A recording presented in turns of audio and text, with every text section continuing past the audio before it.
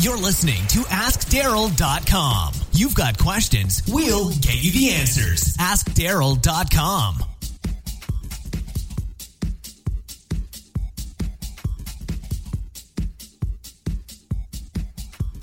Hello, and welcome to episode number 64 of the Ask Darryl podcast. The Ask Darryl podcast is where I, your host, Darryl Girardier, take your questions on social media, technology, and communications, all dealing with the church, and do my best to answer them in the most brief yet thorough way possible. Today we're talking about Facebook Live, the wonderful new, I say new, it's probably been around actually for a little while, new service or feature, if you will, that Facebook has provided that now lets you broadcast live video. Some would probably say to a certain degree it's a competitor to Periscope, but I think it's got some more features, and obviously it's Facebook integration, which I think gives it an edge over Periscope. Not to say I'm opposed to Periscope, but we've been using Facebook Live for a while, for a little while now, with our pastor and with actually one of our campuses actually to live stream one of our worship services. So today I want to talk to you a little bit about some best practices, some things we're learning, some things where I think you should try it and check it out, and some things that I see coming on the horizon with it. So the big why would you want to use Facebook Live? Well, one thing, and I don't have hard scientific, research data on this, but what we're seeing is for us that when we post videos on Facebook Live, and by the way, you can do that when you go to anywhere you hit publish or post or whatever it is, status update, whatever you're doing, you'll see a little live icon when you hit the right button, if you will. The right, I mean, in terms of writing, RITE button. When you want to write a post, if you will, you'll see the option to hit a live button. And then obviously you'll ask to access your camera, and you can before you know it, you'll publish it and you'll go live. Now, why would I want to do that? Again, I don't have any hard data on this, but I'm finding that our Facebook Live videos are doing really well in terms of ranking. And I think Facebook, I was about to say Google ranking, Facebook ranking. I believe Facebook is giving us a better ranking in terms of that content on people's news feeds. Again, I don't have any hard data on that, but from what I'm seeing, it seems like we're getting a better use and better reach and engagement on these live videos than we were even pre-done video content, images, or text for that matter. So again, you should try it out, see what you think, but I'm coming back and we're finding out, wow, we're getting more engagement and more reach on these videos than we do of any other piece of content that we're posting on Facebook. So that's the first thing we're seeing. The second thing is what we're seeing is that this is probably where the future is headed for most social media platforms. Twitter has Periscope. Snapchat obviously is kind of live in the moment because all the content lasts like 24 hours on your story, if you will. And Facebook is now pushing this live aspect. I think more and more you're going to be dealing with this in terms of these channels, Facebook, Twitter, Instagram, Snapchat, are going to be pushing you more and more to produce a lot more live in the moment content. And that means stuff like Hootsuite, Buffer, and those type of tools, while they're still going to be valuable, they're not going to have the primacy in terms of your strategy, in terms of them being the thing that you put most of your emphasis on, that scheduling 30, 60, 90 days out all of your social media posts. You'll still have the ability to do that, but I really believe in the future is going to be based around the people who can push consistent live content are going to be the ones who are probably going to win in the long term of the social media game. So this is something that you're going to want to get into and want to start more and more getting accustomed to, because I believe this is what more of these channels are going to want to push you to do. Now, again, one of the other reasons why I like Facebook over, say, like Periscope is I think it just gives you better insights. You get better insights in terms of how people are actually watching live. Of course, you get that on Periscope, but there's a lot of other options. There's a live map option.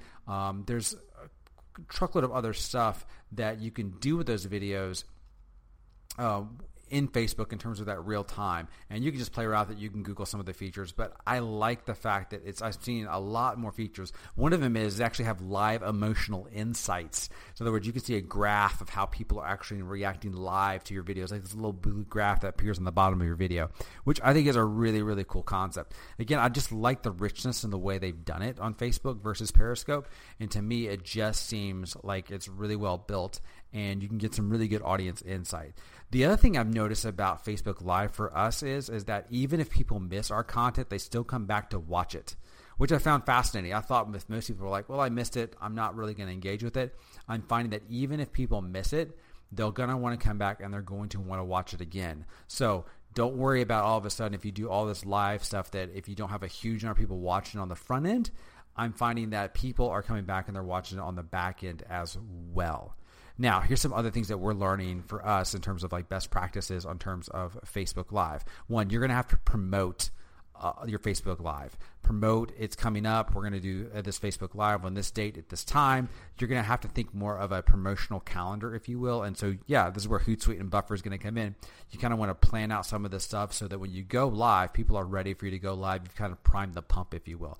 A lot of times we just kind of go cold live in terms of our pastor. Like I'm going to walk into his office here in about a couple hours and just go, hey, let's go live. Let's do X. So we'll do that with him. But I challenge you, if you're going to do this, try to promote ahead of time. The other thing is some other best practices are, one, you can edit the video afterwards. After the video is done, you can actually, it's saved there on the Facebook timeline. Go and edit the video, add the tags, add the links, the calls to actions, all the stuff you normally would do for a post-produced video that you would upload directly to Facebook.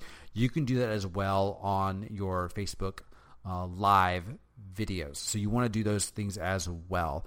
The other thing is you want to keep an eye on the live drop-off. As you start practicing this and getting better at this, is there a certain point you notice people start to drop off? There's a certain minute marker. What's your audience accept as terms of like how long I'll stay with you live? Is it 2 minutes, 3 minutes, 4 minutes, whatever that is? Figure out what that is and kind of get a better idea for your audience of like what the length of a good live video is going to be like in terms of interaction. In order to get people to view that stuff, you also need to make sure you're getting a good, compelling title, something that says watch now, something that kind of gives a declarative call to action for people to say live right now discussing X. You need to bring in that element of anticipation of I want to go view that, I want to go see that. Now, when you do these things that are live, you also got to make sure that you're interacting with your audience. Now, this is something that I'll be honest with you, we're not great at. Part of it is because my pastor is so focused on speaking that I typically don't give him questions in the middle of while he's speaking. That's just not the way he's wired. So that's something he's got to practice at. So what you've got to work on is you have to work into interacting with the audience, because the more you interact with the audience, the more they feel like they're part of it, and then you can obviously grow the audience as well. Now, the other thing is this is the more of the video production side of things, is when you're doing Facebook Live, make sure you find a place that's quiet where people can hear you.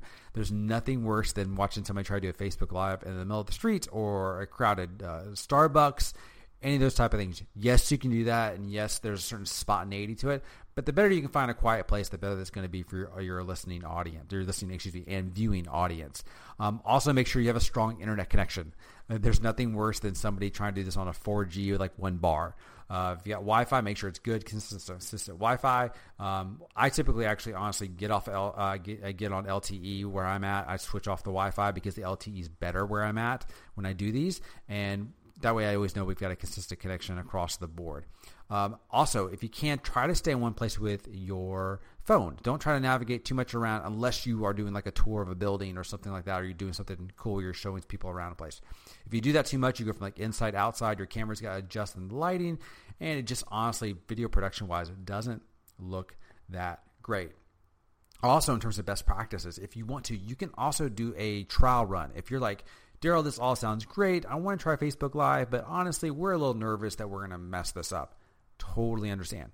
Here's what you do. Just go to your personal Facebook page and do a live video from there in your status update. So in other words, do like your normal status update and hit the Facebook Live button, but set the status update to only be published not to your timeline, but to yourself. So only you're the only one who can see it. So basically you're doing a live video that only you can see. And that way you can kind of get your feet wet and kind of try it out, and then go back and view it and figure out, okay, I like that, I didn't like that. But it gives you a sense that you can do a couple of trial runs. Because to be honest with you, the thing about live video that I find for most people what's most frightening is that there is no post-production. There is no like, oh, okay, cut that, can you redo that again? It is what it is. You're just throwing it out there.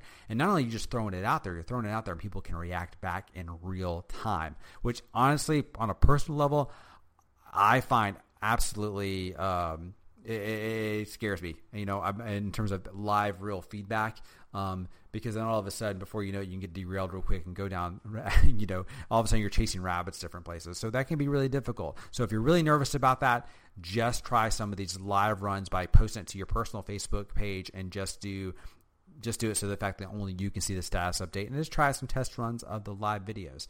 But irregardless, you're going to want to do Facebook Live as a church, or you're going to want to still go ahead and start doing these things. You want to start having your pastor do Q&As, your student minister, children's minister, whoever, featuring your staff, maybe doing some behind the scenes of staff meetings. You're going to want to start doing this tool, because I really believe that Facebook is going to put a lot of the emphasis on Facebook Live.